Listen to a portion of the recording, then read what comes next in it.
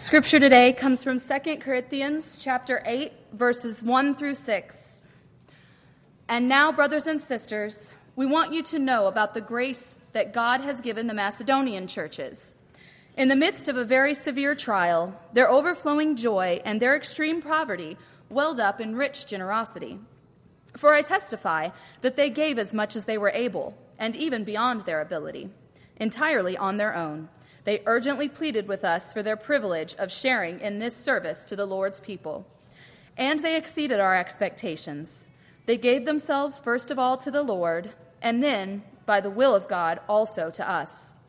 So we urged Titus, just as he had earlier made a beginning, to bring also to completion this act of grace on your part.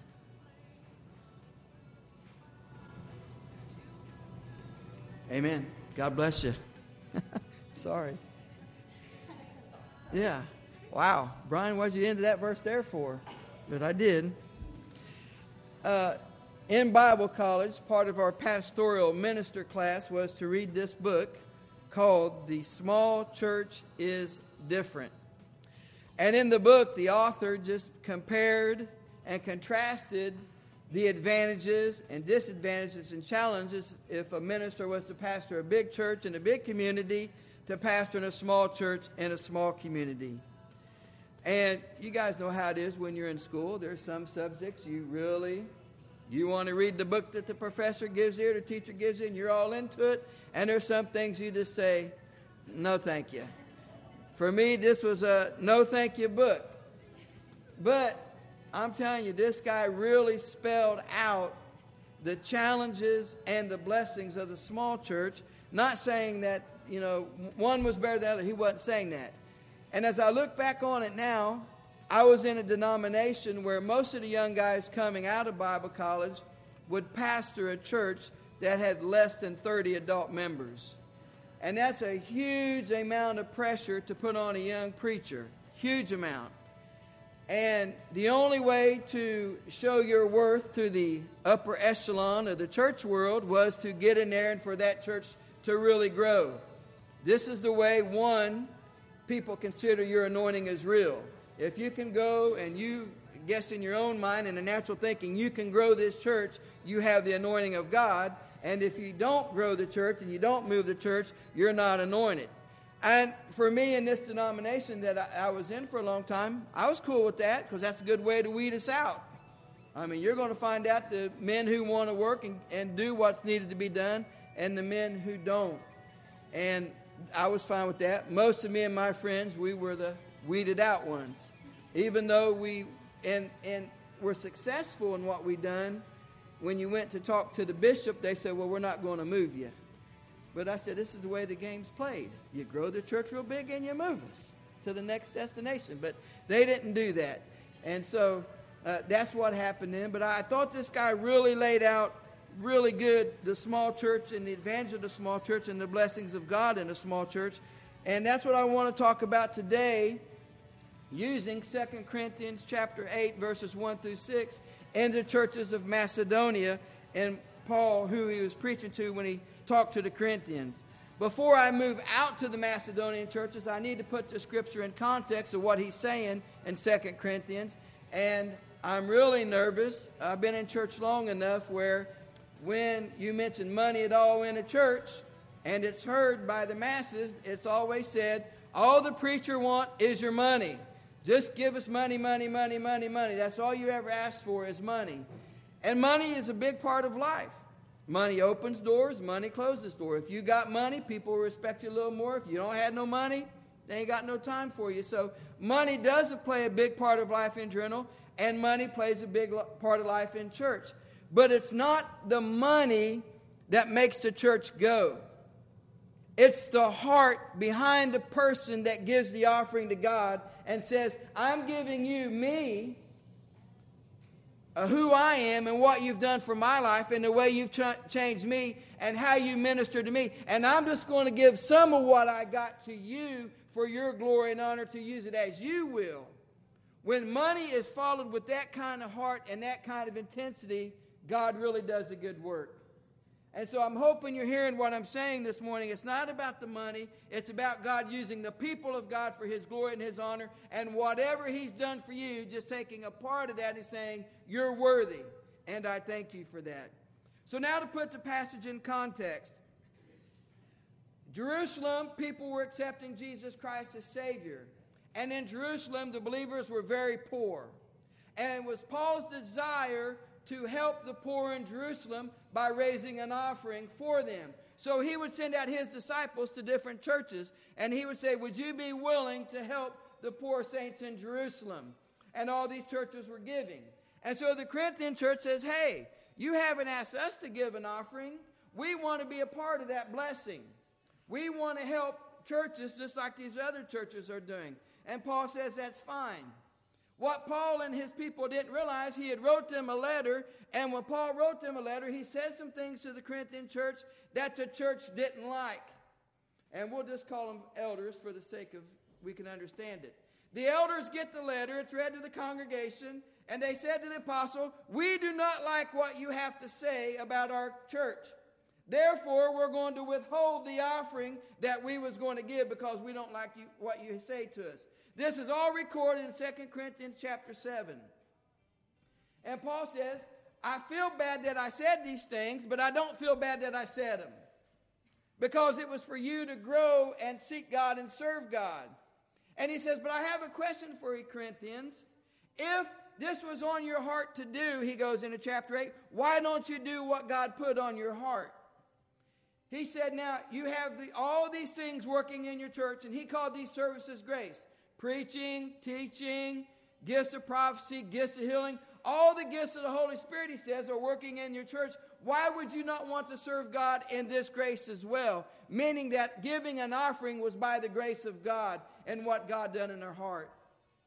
And he says, so I'm sending Titus down the road so that you fulfill the obligation that you had made to God that you was going to help the church. You don't have to, he said, but I'm sending Titus down the road to hopefully you will consider what I'm saying. And then he says, I want you to remember these churches in Macedonia. And I will use them as an example, he says, of the grace of God on the people of God wanting to serve God. So he says, I want you to see their example and follow their example and what they done. So that's the scripture in context and what he was doing.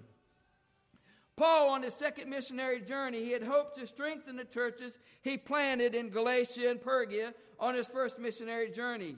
After that, he, Silas, and Timothy, they wanted to go west to the unchurched region. And you can see on the map here, they wanted to go up that little place called Bithynia. That's where they wanted to go. Asia and Bithynia. That was their destination. We want to go reach this part of the land with the gospel of Christ. But the Holy Spirit said, no, you will not do that. So while Paul was in Troas, he had a vision. In the vision, a man from Macedonia stands before him and he says, come over and help us. Paul says this must be the will of God. He's forbidding us to go to where we want to go. I have this vision that I'm supposed to go to Macedonia, so I'm going to go to Macedonia. So he crosses and he goes into Macedonia. In Macedonia, there's 3 places that he wants to go for his missionary journey. They're Philippi, Thessalonica, and Berea. And in our New Testament, we have the book of the Philippians, and we have 1st and 2nd Thessalonians in there as well. So he goes there and he preaches the gospel to them. After the fact, he writes these churches, and in all these letters, this is what Paul says about these churches, these 3 areas that he ministered in. 1, he mentioned their liberality and open-heartedness, their joyousness and patience in trial and persecution, their activity in spreading the Christian faith, and their love of the brethren. This is how he highlighted them and commended them for what they done. But these are also characteristics of Paul. This is who he was as a believer. When Christ saved him, changed him, and made him, he just went all out with all he had to preach the gospel. So him and these 3 churches really worked together to get things done. But what was it? Why did God forbid Paul and his associates to go where they wanted to go to preach the gospel? Did they not need the gospel in Pontius or Bithynia? Did they not need to hear the word of God, follow the word of God? And God said, don't go there. I have a will and I have a way. Why go to these areas in Macedonia? And I want to say three things of why I believe God asked Paul to go there. The first one was poverty. They were broke. The Roman government, Roman soldiers, and the plight of war stripped them of all their worldly possessions. It wasn't like Corinthians. They had all their fake gods. They had all their fake temples and sanctuaries. And everybody wanted to go there because there was a lot of bad things going on. So they wanted to go there. Who wants to go to a ravished land where there's nothing happening? Nobody. They were poor. They needed help. And they asked Paul for help. Isn't it funny that people who are really hurting down and out, they need something, and they'll go to anything to find something that they need when they're hurting. And we know the typical stuff: drugs, drinking, extramarital relationships, anything like that we go to because in that moment we find some kind of help, do we not? The unfortunate thing is we have a hangover afterwards, and we find ourselves in the toilet seat throwing up all morning saying, well, that didn't work at all like I'd planned. But they were in deep poverty, and they heard the gospel. They needed the gospel, and if your God is really real, I'm going to run to this God and see if he will help me. So they were hurting, and Paul says as much in 2 Corinthians chapter 8. Moreover, brothers, we do you to wit of the grace of God bestowed upon the churches of Macedonia, how that in a great trial of affliction the abundance of their joy and their deep poverty abounded unto the riches of their liberality. God had changed them, God had touched them, and it didn't matter what was happening around them. They just wanted to help. God don't necessarily ever change the situation, but he changes the heart and heals our heart so that in the situation we can serve him and follow him. It's still there. They were still poor. They were still war ravished. Their land was still torn up. But somehow God got down in their heart and reached them and touched them and changed them. And they had a way to say, it's all right. God is on my side. He didn't change my situation or circumstance, but he changed my heart. Secondly, they had persistence. They knew and understood their situation. They knew they were poor. They knew they were hurting. They knew what was going on around them. But still, they pleaded with Paul to accept their offering. Paul did not want to receive their gifts. He knew their situation. He knew what they were in, and he didn't want to do it. And they said, wait a minute. We are the people of God. Don't judge us by the externals around us. Don't see what's happening around us. Look at our hearts. Look at what Christ has done in our lives. We want to help these poor brothers, and we're pleading with you, Paul, to accept this offering. Paul mentions this as well in verse 3. For to their power I bear record, yea, and beyond their power they were willing of themselves, praying us with much entreaty that we would receive the gift and take upon us the fellowship of the ministering to the saints. Don't overlook us, they said. We are going to give to the glory of God. God will do with us how he wants to. He will minister what he wants, and how he calls us, he'll take care of that. But don't deny us, Paul, the opportunity to help our brothers and sisters. The third thing they done was they gave permission. They gave their whole lives over to the Lord Jesus Christ.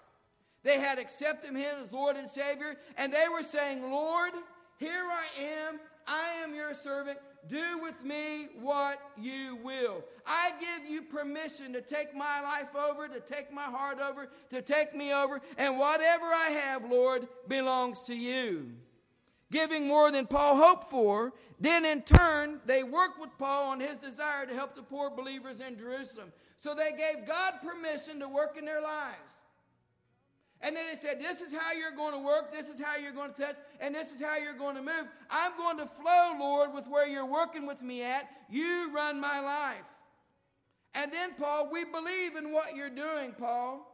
And Paul sent strangers to them, people they didn't even know. Now, ain't none of us going to give money to strangers. We just ain't going to do it. They call you on the phone. Me and Amy's got this little handy-dandy thing. Number we don't know. Now, what I do now is I don't talk back to it. Because when you talk back, it will say, hello, this is a message from so-and-so. So I just wait for that joker to hang up. I ain't giving them nothing. Strangers come to them seeking money from this apostle, and they say, we give you permission to represent us in this. Paul says this as well in verse 5. And this they did, not as we had hoped, but first gave their own selves to the Lord and unto us by the will of God. They had turned themselves over to God, said, use us for your glory and honor. What doors are open, we'll walk through. And those you send us, Lord, will be there for. Paul says they really helped us. But Paul, like many a pastor, many pastors do it, many a church member, members in church, they leave and they go somewhere else for multiple reasons. Members leave churches, multiple. Pastors leave churches for multiple reasons, and many a seeker. Now, there was a time when it was called the seeker-sensitive movement, where you wanted to reach people who weren't going to church, so you did certain things to reach these seekers. But the seekers going from place to place, and they might say, well, okay, you got a great children's church program, you got a great nursery, your singing's great, whatever. We'll camp out with you for a while. Pastors go in, they see a congregation, and they can square that congregation right away. Well, yeah, that's a possibility, or see you later, Charlie. Members, when they're voting on a minister, they can pretty much sum you up. You're for us, or you got to go, Captain. That's the way it is it not? So this is what happens. So Paul's seeing this big land over here in Bithynia. He's saying, why wouldn't I want to go to this big land where there's a lot of population, a lot of people I can reach, and there may not be as many headaches. I may not have to have headaches to build a lot of things because it's already there. So I want to go there, Lord, because it's a good field to reach. The preacher says, I want to go there. Today's pastor wants to go to a church with at least 200 people where you don't have to worry about nothing. That's the way it goes. Seekers want to go where they're just kind of in the mix, where nobody recognizes them or know who they are, so they can just come and go as they want. It's all out there. They think the big church in the big situation in a big town is where it's happening at, because they believe that is where the work of God can best be done. But here, Jesus Christ said no. He said, I'm not sending you up there to where it's all happening at. He says, no, it is in a small body of believers that I do my best work. And I want to say, why did God call Paul to reach small churches? Why are 62% Protestant churches in the United States of America have less than 78 adult members? Those that ain't closing down are struggling. They're struggling and they're hurting. But Jesus says, I do my best work within the small body of believers. And I believe there's only one word for that. And I might totally miss the boat, but I'm throwing it out there for you anyway. And the one word is unity. Unity of the body. From this word, all other graces of service, preaching, teaching, and all the things we do in the church, and all the graces of giving come under this one word, unity. And unity begins with relationship with the Trinity. Your relationship with the Father, your relationship with the Son, and your relationship with the Holy Spirit. That's where unity begins. Now, Paul did write the Philippians, and he says, you guys are bickering and fighting too much. So, Brian, how can you say we need to walk in unity when the disciples fought and the churches fought? I'm going to present something to you, and I hope it don't go too south with all my friends saying you're totally wrong, and you guys saying you're wrong. But I think God and Jesus bickered for a minute. And I think they bickered when Jesus says, hey, is there another way you can do this? Do I have to go to that cross? Did he not? He questioned God. He questioned the will of God. Do I have to go to the cross? Do I have to do this? Don't you have another way that you can do this, Father? God did not do anything. This is my will. Go do what you got to do. And then Jesus says, nevertheless, Lord, not what I want to do, but what would you have me to do? The Trinity worked together in unison to fulfill the will of the Godhead. We have to do the same thing. We have to have the Trinity, the Father, the Son, and the Holy Spirit work in our lives. And what I want to say about that is that God created you. He made you. You belong to Him. We are created in His image. So God created us. The Son saved us. He saved us from an old way of life. He saved us from going to hell. He saved us from doing the wrong thing. He saved us at the right time. God created you. Jesus saved you. And the Holy Spirit, He sealed you. That day, when you accepted Jesus Christ as Savior, something in your heart turned. You might have not knew what it was. You might have not understood it. But something in you turned. And you said, you've done something in my life that I'm so glad. Maybe it was in water baptism.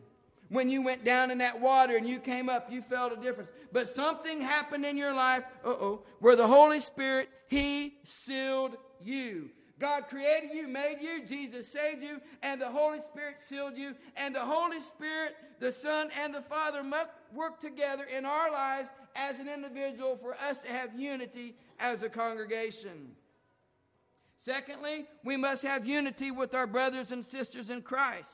That simply means preferring her or him above yourself, laying yourself aside and saying, you mean more to me than I mean to myself. And of course, hopefully they would say, well, you mean more to me than I mean to myself. Hopefully we work together as a body of Christ and say, I want to prefer you over me. Okay, Brian, that's a lot of gibbly-goop. How does this really honestly work out? And I'm going to lay it down for you how I see it working in our church. The worship team on Sunday morning service. I put out on Tuesday or whatever the scripture and some kind of goofy name as to title it. Allie and Darla get on there and they put the service together with the whole worship team, the worship leader, and we go back and forth. But the songs every Sunday work out to the preaching of the sermon. I never ask them what to play or what to say. I never asked Darla what to put on the bulletin. She just goes to work. And she goes, man, I think this is it. Now, she might send back to me like, okay, this is what you mean by this particular sermon. I said, yep, you got it right on. You nailed it. I don't have to dictate everything that goes on. We work together as a worship team. And hopefully we put a significant, really good amount of time in it. And we bless you by the worship. And let anything get out of whack in the worship team. And you know it gets out of whack, does it not? But we work and we function and we flow together. And when we do that in unity, the congregation is blessed. And the congregation moves. The nurture and outreach on the new beginning service, putting that together. Having communion, we flowed in that. The stewards, getting things done with the budget and the building. These are things I've mentioned before. But all these things, each commission works together. Miss Garrett doing the children's church and those who help in the children's church. All of us flow and work together. And when we say to the Lord Jesus Christ, work in me and work through me and you be glorified, when that happens to us, we come together in one and we move as the body of Christ in one. But when one of us fall out of that and say, I'm not willing, it hurts the body. And the body has to scramble and has to work. But each commission, each ministry really does a good work to help us flow and work as one. And the deacons, of course, sending out things and taking care of people, talking to people, visiting, doing communion, the things that we do. Everybody works together to make us one. But my whole focus this morning on unity was last Sunday. Now, we had to have an emergency board meeting because, unfortunately, we live in a world where governments and you got to do things right by the book. So we had to have a meeting. We had a board meeting, did we not? But right over there to my left, when I was walking around, all these ladies got together and boom, just like that. I mean, we got to have a board meeting. Nobody said nothing about a ladies' ministry meeting, but it was happening right over there. Those ladies all came together and they worked together, and they seemed to me, I might be wrong, but they were happy. And I thought I heard it said, this is how we get things done. I thought I heard that said. But they ran and they worked as a unit as the body of Christ. And they said, this is what we need to do as the ladies' ministries to help the congregation. And they do so much in helping people around. But it just fascinated me that that's unity right there. Boom. This is what we got to have. This is what needs to be done. They worked in unity in the body of Christ. This kind of unity working in the lives of this congregation brings love. The Bible says love covers a multitude of sin, and it certainly does. When you love somebody, it does cover the mess up. Now, this is talking about Jesus, his love for mankind, covering our sins and forgiving our sins. But love helps us when we stumble and when we fall. We got to be told we stumble and we fail, but somehow that love comes around and says, hey, we're here for you, man. We love you, man. We got your back, man. Love covers a multitude of sin. But love also lets us know to each other how much we care for each other in the church. This is where the small church is different. It's the love and the care that we have for each other in the congregation that makes everything special. When you're greeting at the door, when you're shaking hands, when we know each other, when you see each other at the ball field, when you see each other out on the town. Now, I'm an introvert. So if I see you from a distance and I know you didn't recognize me and I run the other way, it's not because I don't want to say hi. It's because I'm still trying to figure out Brian. And Amy will say, you need to go over and say hi to them. What do I say? Just go over and say hi? I know, but how do you say hi? In what context you say hi? I might be in my sweatpants. I'm not in a suit. I'm not in blue jeans and nice shoes. You know, I might have my toboggan on. I got my face growing. Amy, this ain't the same kind of church I used to pastor. These guys they got some etiquette. Not saying Mother Church, that's not, Mother Church had it, but I'm just saying. And so I get nervous, What if I have my night slippers on when I go to Walmart or something? They're going to say, you guys call me your minister. And for me, I've never been called somebody's minister. And so that's scary for me. And so I'm still working out on that aspect of Brian. But it's here that we love and take care of one another, that we show why the small church is different. And the author here in this book, when he lets it all down, he says the small church is different because of the way it takes care of its people. That's why. Not saying that big church is any worse, but in bigger churches you can get lost in the mode. You can just come and go as you please. But in the small congregations, you know you're missed, and people call on you. And a lot of people say, I don't want everybody to know my business. That's fine, but we're here for you. We are here to help you.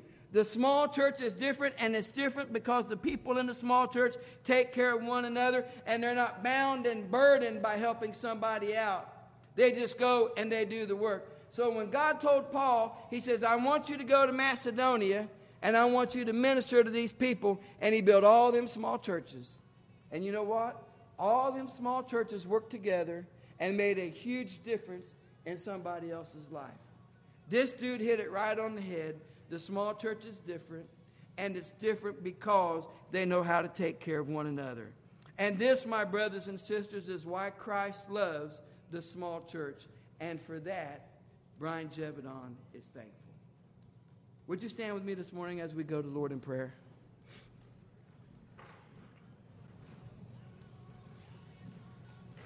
Lord, I want to thank you so much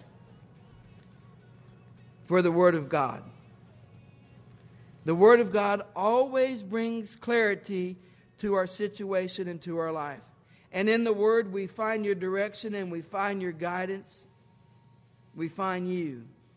And I'm so thankful for the Word this morning, Lord, that you have a special place in your heart for the Oak Street brethren. You want to use us for your glory and for your honor because we love and we care and we want to serve you and we want to follow you and we want to be our best for you.